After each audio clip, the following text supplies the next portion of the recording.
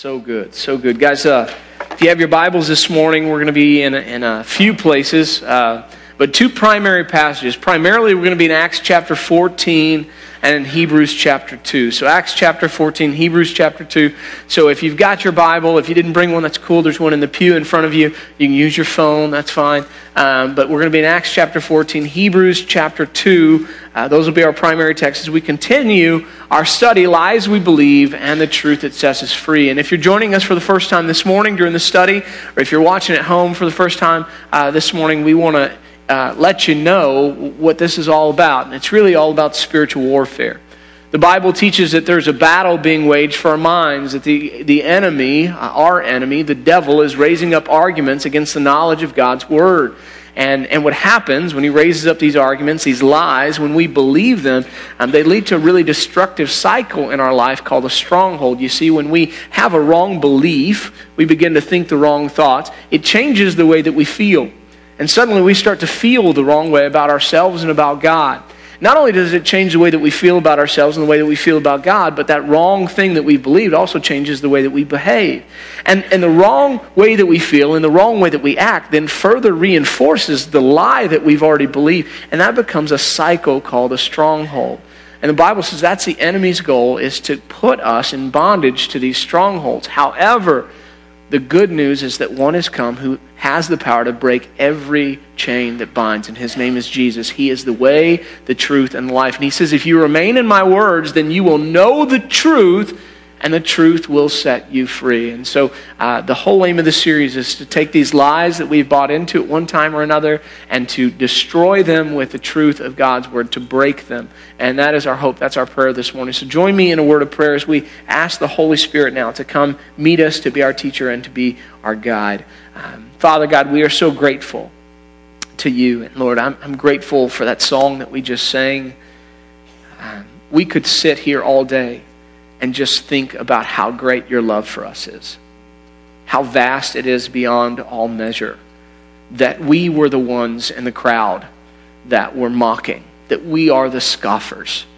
And yet you died for us while we were still sinners. This is the glory of the gospel. And so, God, we just want to sit in that a little bit this morning.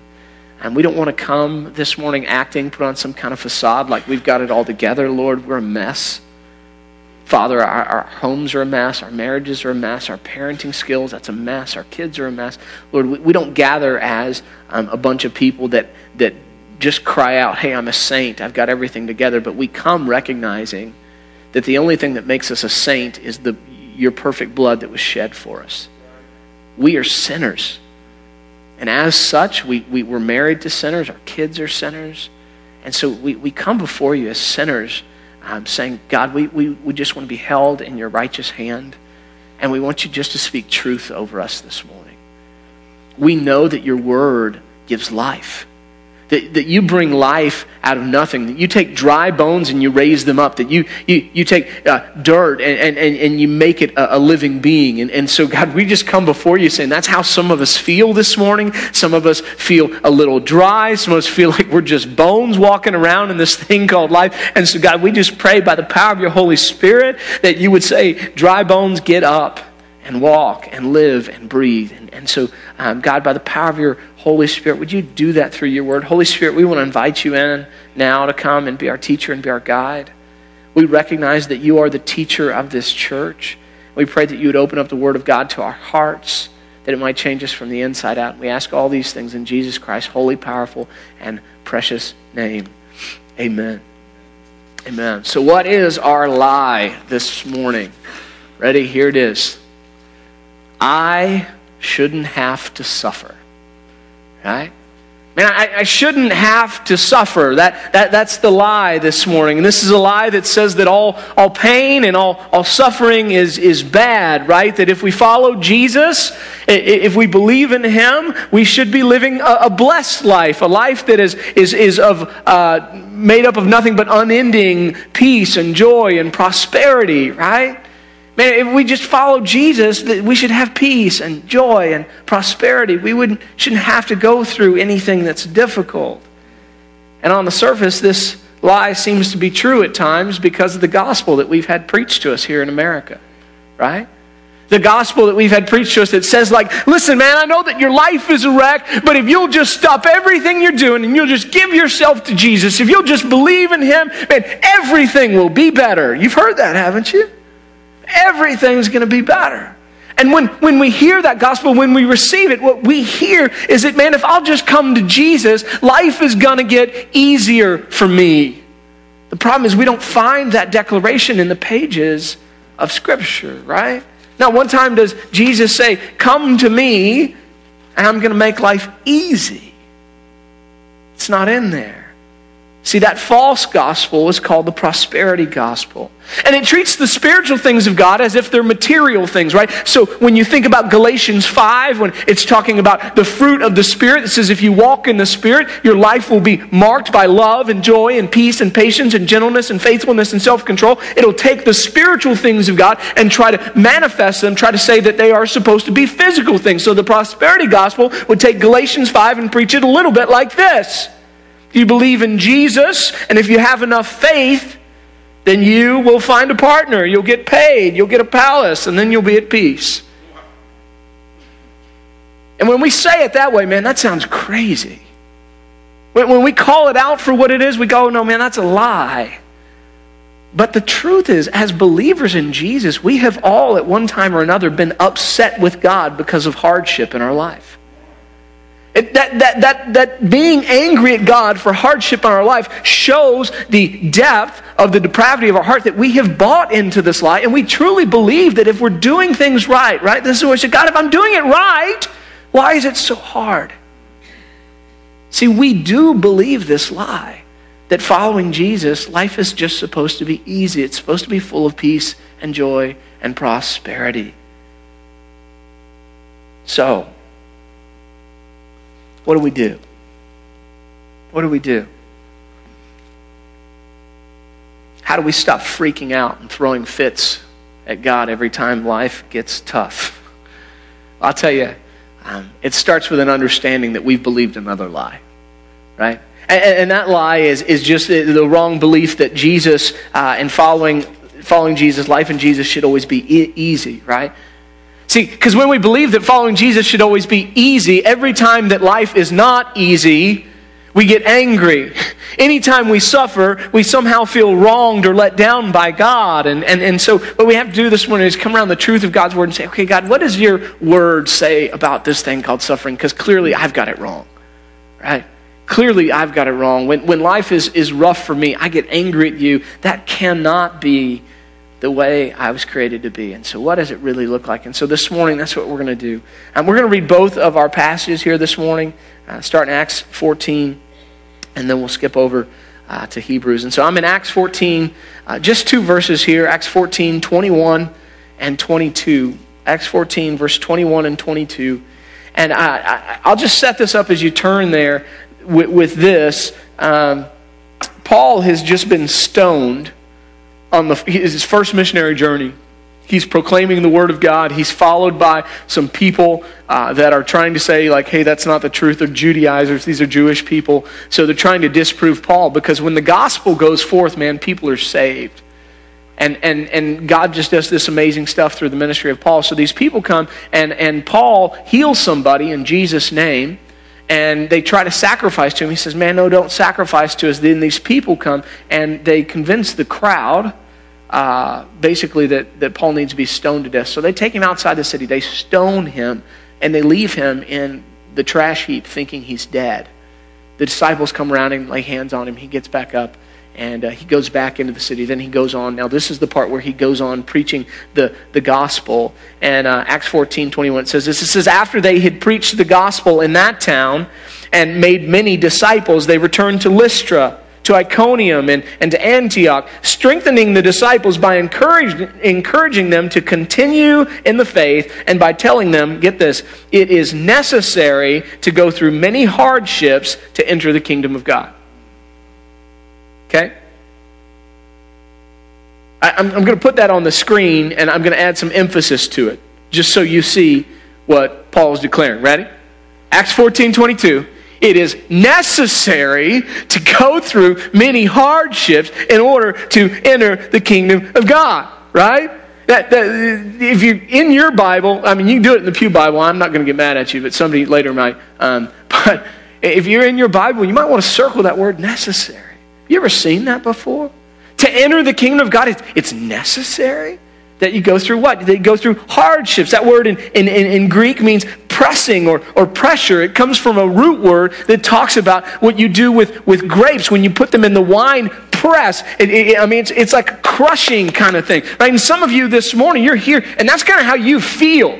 Like you woke up this morning, you've been in a season where you just feel like everything in life is pressing up against you. It's a little bit hard to breathe. It's hard to function. Maybe that pressing is coming in the area of finances. Maybe it's coming in the area of relationship. Maybe it's coming in the area of your parenting. But you feel this immense pressure in life, that pressing. And Paul's going to say, hey, that's necessary. It's necessary, right? Now let's look at our second passage, Hebrews chapter 2. It's a little longer. Read about 18 verses together. Hebrews chapter 2. I'm starting in verse 10, and we're going to read all the way down through 18 because they're connected. Starting in verse 10, it says, "For in bringing many sons and daughters to glory..." Now, remember the language of what we just read. It's necessary to go through hardship. Think about the language that we find here again. "For in bringing many sons and daughters to glory, it was entirely appropriate that God, for whom and through whom all things exist, should make the source of their salvation perfect through sufferings." It was entirely appropriate that God would make the source of our salvation, aka Jesus, perfect through what? Sufferings. Entirely appropriate, God says. "For the one who sanctifies and those who are sanctified all have one Father. That is why Jesus is not ashamed to call them brothers and sisters, saying, I will proclaim your name to my brothers and sisters. I will sing hymns to you in the congregation. Again, I will trust in him. And again, here I am with children God gave me. Now, since the children have flesh and blood in common, Jesus also shared in these, so that through his death he might destroy the one holding the power of death, that is the devil. And in doing so, free those who were held in slavery all of their lives by the fear of death. For it is clear that he does not reach out to help angels, but to help Abraham's offspring. Therefore, he had to be like his brothers and sisters in every way, so that he could become a merciful and faithful high priest and manners pertaining to God, to make atonement for the sins of the people. For since he himself has suffered when he was tempted, he is able to help those who are tempted. It's entirely appropriate, the author of Hebrews said, that God made Jesus perfect through suffering. So you see, suffering, my friends, cannot simply be a bad thing, for the best thing that ever happened to us happened through suffering.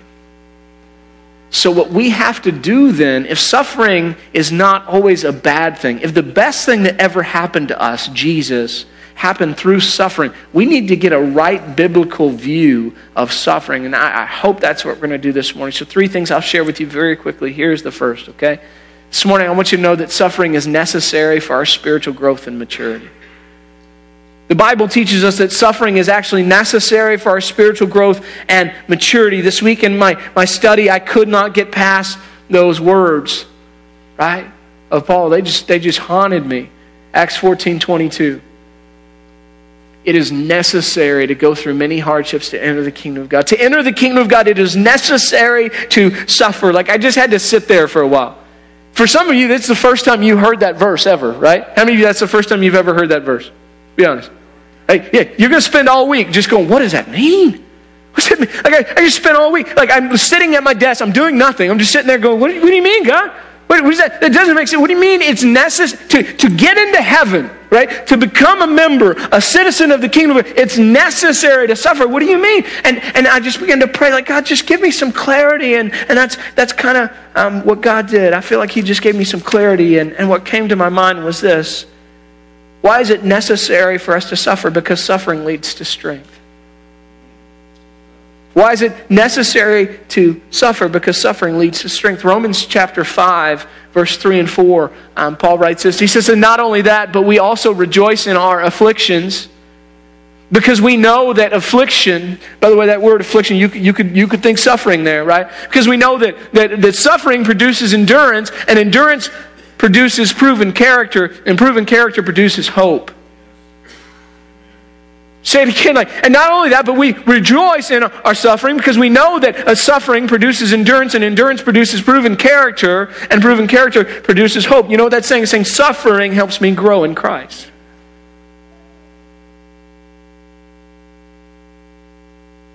I read this week. He said, think about a mountain climber. You know, people that like to climb mountains, it costs money to climb the big mountains. You know what I'm saying? Like, you're going to climb Everest. You're going to spend a lot of money to go climb Everest. You got to have different camps, and there's oxygen. You got to pay for a guide, all this kind of stuff. The people that have that kind of money just as easily could be dropped off at the top of the summit by helicopter. So why don't they do that? Why don't they do that? Why don't they just have the helicopter drop them off at the peak, take a little selfie, be like, yep, did it. Why are they? You know why? Because that's not it, right? Because you don't grow that way. Because what makes them a better person is having to suffer all that entails that climbing of that mountain. Like, that's what, it's the experience that makes them better. That's what people pay for. They want to go through that. They want to grow. They want to be changed. See, guys, we have a very warped and wrong view of what love is. And when we apply that warped and wrong view of love to God, it has disastrous consequences. And this is what I mean. We honestly think that love means to do no harm. That's what we think. And we think love means to do no harm. Therefore, when pain comes, when suffering comes, then somehow God must be angry with me. Or, even worse, he's just not good at all. Because we think love means to do no harm. But guys, real love does not mean to do no harm. Real love means being willing to do short-term harm for healing or redemptive purposes. Real love is about being willing to do short-term harm for healing or redemptive purposes. Think about a physician, right? You go to the doctor's office, what is he going to do? He's going to have to re-break that arm so that he can set it right, so that it can heal, so that you can grow. Follow me? I believe God does the same thing with us. God brings brief periods of pain into our lives so that he can set things right, so that we can heal, so that we can grow. Suffering is necessary for our spiritual growth and maturity. Second thing I'd share with you this morning is this. Ready? Suffering is often necessary to help us realize the sufficiency of the grace of God. Suffering is often necessary to help us realize the sufficiency of the grace of God. Guys, we are, I was trying to think, I spent some time this week, how do I say this like in a nice way? Sometimes you struggle with that. Like, how do I just say this in a nice way, Lord? I'm just going to say it, okay? We have a tendency to be pretty self-centered and self-sufficient creatures, right? And we have a tendency to be pretty self-centered, self-sufficient creatures. And I think we're just raised this way. This is kind of a product of our culture. And the Bible, like, we're taught to work hard, right? How many of you, your parents told you you're going to have to work hard in life? Right? Like, you got to get out there, son, get a job. You're going to have to work. Like, I mean, they're just kind of ingrained in you. And the Bible echoes that, right? I mean, it says things like he who doesn't work shouldn't eat. Right? I mean, you read that because you're like, okay, so working is important. And listen, I'm not telling you like that I don't believe in the no pain, no gain kind of mentality, because I buy into it, right? When it comes to a diet or exercise, like when I want to lose weight, I look myself in the mirror, I'm going to hurt you. Like, I'm going to starve you, you know? I mean, that's what you got. Like, you got to, like, some pain for the gain. It's going to have. So when it comes to like diet or exercise or work, that mentality is great. But when it comes to your spiritual life, it's disastrous. Because when it comes to spiritual things, we have a tendency to apply the no pain, no gain mentality, right? That all I have to do is work harder mentality to the spiritual things of God. And what happens is we totally leave out that whole other side of the gospel that says God is spirit and he wants to be worshiped in spirit and in truth. So what we try to do is we try to approach spiritual things in the flesh, just trying to work harder so that we can be better. Therefore, God will bless us more. You following me? And when the gospel tracks that way, by the way, that's not the gospel, but when it tracks that way, it leads to disastrous consequences because God is spirit and he can only be worshiped in spirit and truth. And you're trying to do spiritual things in the flesh, and dude, that doesn't work. It doesn't fly. And so here's what the Bible says. It actually says that we're spiritual beings, or we have to become spiritual beings to enter the kingdom of God, rather, right? I mean, so Jesus looks at Nicodemus, what do I have to do to have eternal life? And is what Nicodemus asks, and Jesus says, here's what you have to do. You have to be born again. You got to be born of the Spirit. And then the Bible instructs, like, you can't just be born of the Spirit, then you have to walk in the Spirit, right? And so that means daily I have to surrender my flesh unto the Holy Spirit, my desires, my wants, I have to give them up, and I have to want what He wants. And so I have to let the Holy Spirit rule over me and reign over me. And it means that my life is different than what I would want. It means that I rely upon God to do things for me. And it doesn't mean I just sit around on my couch just reading my Bible all day. But walking in the Spirit, it intends while I go about my day, while I go to work, that I'm thinking about the things of God constantly. I'm saying, God, I want to do this, but what do you want to do? God, I'd like to accomplish this today, but what's on your agenda? Right? It's this walking in the Spirit thing. And so it's really, really, really important. Now listen, when we attempt to do spiritual work in the flesh, the Bible says, like, listen, something happens. Something gets done. It does, right? We all build upon the foundation of Jesus Christ, who is our salvation. We read this a few weeks ago. So Jesus is our salvation. We all build. And we build upon our salvation in either the flesh or the Spirit.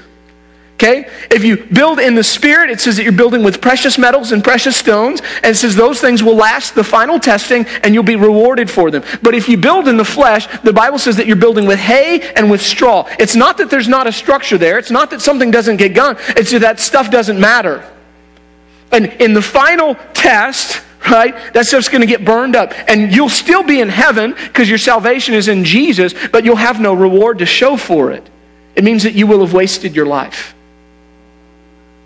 That you will have wasted all of your time and your talent and your treasure. See, when we try to do spiritual things in our pull yourself up by your bootstrap kind of mentality of the flesh, we end up building things that won't last and that we will get no reward for. We end up wasting our life. How many of you want to do that? Anybody in? How many of you, even hearing those words, think, oh my gosh, I think I've been doing that? Here's what we need. Ready? What we don't need is more hard work on our part for spiritual things. What we need, ready, is more of God. What we need is more of His Spirit. And guess what? Ready? Sometimes God allows suffering to remain in our lives for that very purpose. Sometimes God allows suffering to remain in our lives so that we will get more of God, so that we will work out of His strength and not our own, to work in His Spirit, not in our flesh. I'm going to ask you to turn one more time, 2 Corinthians chapter 12. 2 Corinthians chapter 12, starting in verse 6. And you've heard this passage, but I just think it's important to remind ourselves of this morning. 2 Corinthians chapter 12, starting in verse 6, Paul is speaking. He says, for if I want to boast. Now, by the way, the backstory is that there are people that are boasting about all their gifts, about all that God has done through them, trying to call out Paul, trying to say, like, hey, man, he's not all that. Listen to how great a speaker I am. Look at what I've done. Look at my witness. And Paul's like, dude, those guys have nothing over me. So he kind of lays, he goes, oh, they're a Jew? Let me tell you, I'm the Jew of Jews. Oh, they've gone to Bible college? Let me tell you, I built the Bible college. All right? I mean, he just begins to kind of go back and forth. So this is kind of the tail end of that. He says, for if I want to boast, I wouldn't be a fool because I would be telling the truth. But I will spare you so that no one can credit me with something beyond what he sees in me or hears from me, especially because of the extraordinary revelations. Paul had some visions. It says, therefore, so that I would not exalt myself, a thorn in the flesh was given to me, a messenger of Satan, to torment me so that I would not exalt myself. Concerning this, I pleaded with the Lord 3 times that it would leave me. But he said to me, my grace is sufficient for you, for my power is perfected in weakness. Therefore, I will most gladly boast all the more about my weaknesses, so that Christ's power may reside in me. So I take pleasure in weakness, insult, hardship, persecutions, and in difficulties for the sake of Christ. For when I am weak, then I am strong. See, here's what 2 Corinthians would declare. Ready? Paul's suffering was actually grace unto him. Paul's suffering was actually grace. And God allowed that suffering to remain so that Paul would not live his life in the flesh, building on the foundation of Jesus with straw and with hay. But rather that Paul would be so afflicted that he would be forced to lean into the Holy Spirit and do spiritual work. And then he would be building with precious metals and with precious stones. And all of that work would remain. So the suffering was grace unto him so that his life could matter. Think about that for a second. The next time you want to shake your fist at God. God, I'm so mad that my marriage is hard work. And God is going, man, I'm telling you, brother, you can either try to fix it yourself and read some books, or you can lean into me and love the sinner I put you with and just watch what I build. I will change generations with that kind of marriage. I will take family sin that goes years back and I will build a new house if you will lean in me.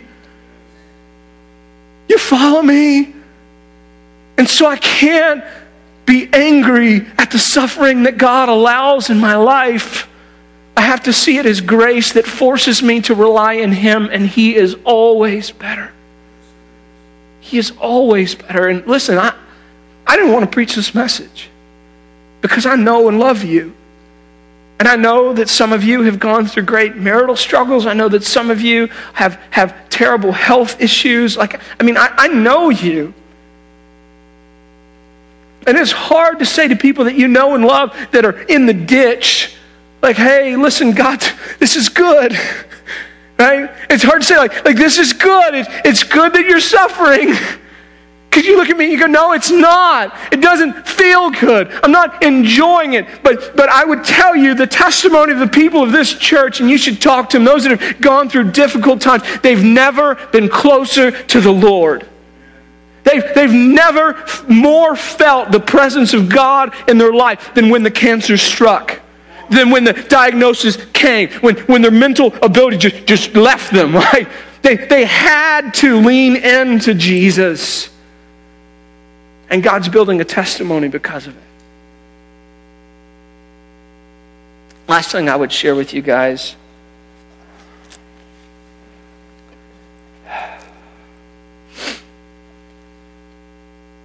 That Jesus came and suffered so that He could provide support to us in our times of need. He came and suffered so that He could provide support to us in our time of need. I want you guys to go watch a skit this week. I knew I would not have time to fit in it. It's about 11 minutes. It is the best spent 11 minutes that you'll spend. I really believe it. So go to YouTube and Google a skit. It's by the Skit Guys, and it's called God's Chisel. It's called God's Chisel. And I wanted to show it because it has so many themes that tie in to the message that we're talking about. It just deals with so much of it that God has to often chip away things out of our lives so that we can look like Him, right? So that we can be His masterpiece. And it deals with the pain, right? It is a painful process when God is forming us into His image. And so this skit's just all about that pain. But there's one line in it where the character who is submitting himself to God, he said, God, I just want to be like you. And God begins to chip away. And the guy's kind of like, no, that's enough. And God's like, I'm not even done with you. Like, why are you backing away from me? And the guy just begins to get really emotional. And he kind of looks at God and he says, but God, you just don't understand, right? He's like, you don't understand. He almost feels like I'm not deserving of it. Yeah, it hurts, but God, the end result is I'm going to look like you. And he's just saying, God, you don't understand. He says, God, I have let you down so many times. And God answers him, no, my son, you were never holding me up. I was holding you up by my victorious right hand. Now, I want to revisit the passage in Hebrews one time. And I want you to look at verse 10 and how Jesus is called to suffer. And then I want you to look at verse 18 at why he is called to suffer. Why God says this is a good thing, okay? So I'm in Hebrews chapter 10, verse 2 again. It says, for in bringing many sons and daughters to glory, it was entirely appropriate that God, for whom and through whom all things exist, should make the source of their salvation perfect through suffering. So it was entirely appropriate, God says, for Jesus to suffer. Now, why was it entirely appropriate? Okay, verse 18 answers it. Verse 18, for since he himself has suffered when he was tempted, he is able to help those who are being tempted. That phrase, he can help, it's a Greek word that means succor, and not like you're a sucker. S-U-C-C-O-U-R is the word you would look for in English, and it means to assist and to support in times of hardship and distress. Another way to say that is Jesus suffered so that he could hold us up. That's why he suffered, so that he could hold us up. All right? So here's our lie this morning. I shouldn't have to suffer, right? And here's the truth of God's word. God uses suffering to make us like Christ and to help us rely on Christ. Okay?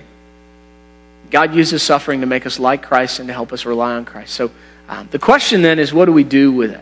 What do we do with it? We always try to give you application. Remember, part of it we're trying to break and the stronghold, believe the right thing, do the right thing. But when it comes to suffering, man, like, there's not really a test. We tend to know when we're struggling. We tend to know when we're suffering. Like, I don't have to tell you, answer this 10-question test. It's multiple choice. I'll grade it. If 8 of the 10 are right, then you're suffering. Like, you know when you're suffering, right?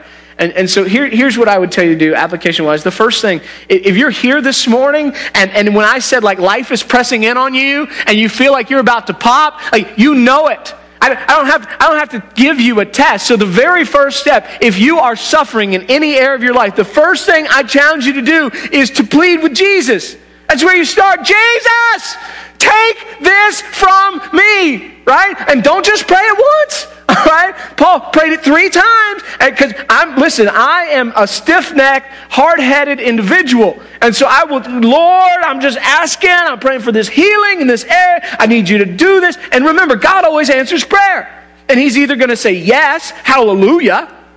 Well, you pleaded, you swung for the fences, and God said yes. Ah, happy dance! Woohoo! He took that thorn away. Like, that'd be awesome, right? Praise God. Come back in church next Sunday. You can do the happy dance because Jesus took the thorn away. That's fine. Always answers prayer. Yes. Later. I'm not going to take that thorn away yet, Jason. It's serving my purpose. A time is coming. There'll be a new season.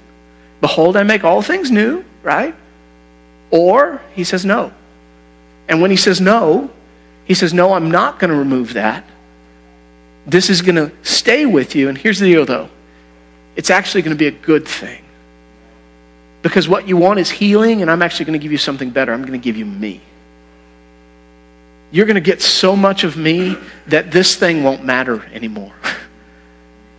And your life will have purpose and meaning, and you will do things for the kingdom of God you could not have thought or imagined. All right?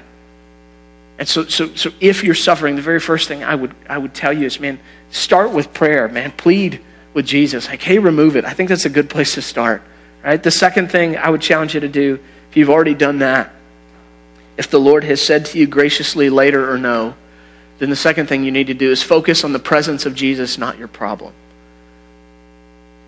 Focus on the presence of Jesus, not your problem. I love you, and if you, most of you are at least my age or older. Therefore, if you've made it halfway through life or more, and you have not yet figured out that not focusing on yourself in the midst of a trial is a good thing, then I'm going to tell you right now, it's a good thing. You need to stop looking inward at all the stuff wrong. You got to start looking outward. And the first thing I would say to look outward is look to Jesus, right? Because he's with you. I mean, Jesus suffered. I mean, we just sang that song, that hymn. Hey, we may sing it again here in a second. How deep the Father's love for us. Like, Jesus suffered for our sake. And he didn't just do it so that he could conquer death. He also did it so that he could hold us up. So that he could support us, so that he could be with us, so that he could say, I understand what you're going through, and I am here. Come and rest in me. And so I would just tell you, man, don't focus on your problem. Focus on the presence of Jesus, right? It's a big mental shift. It's a big mental shift. Lastly, at some point you just have to choose to live, right? And so I want to challenge you to live out of the sufficiency of God's grace. We've had some suffering in our lives. We've had, deaths that have rocked my world. We've had health issues in our home. We've had scares with all kinds of things you can imagine. We've had financial pressures. All this is like recent, the last 5 years. All that stuff happens, right? And so you can either do two things. Ready? Here's the first one. Oh, I got to get down. My knees aren't what they used to be. You guys can't see me. Ready? This is one. All right. Just stay down in the fetal position. Just give up. Right?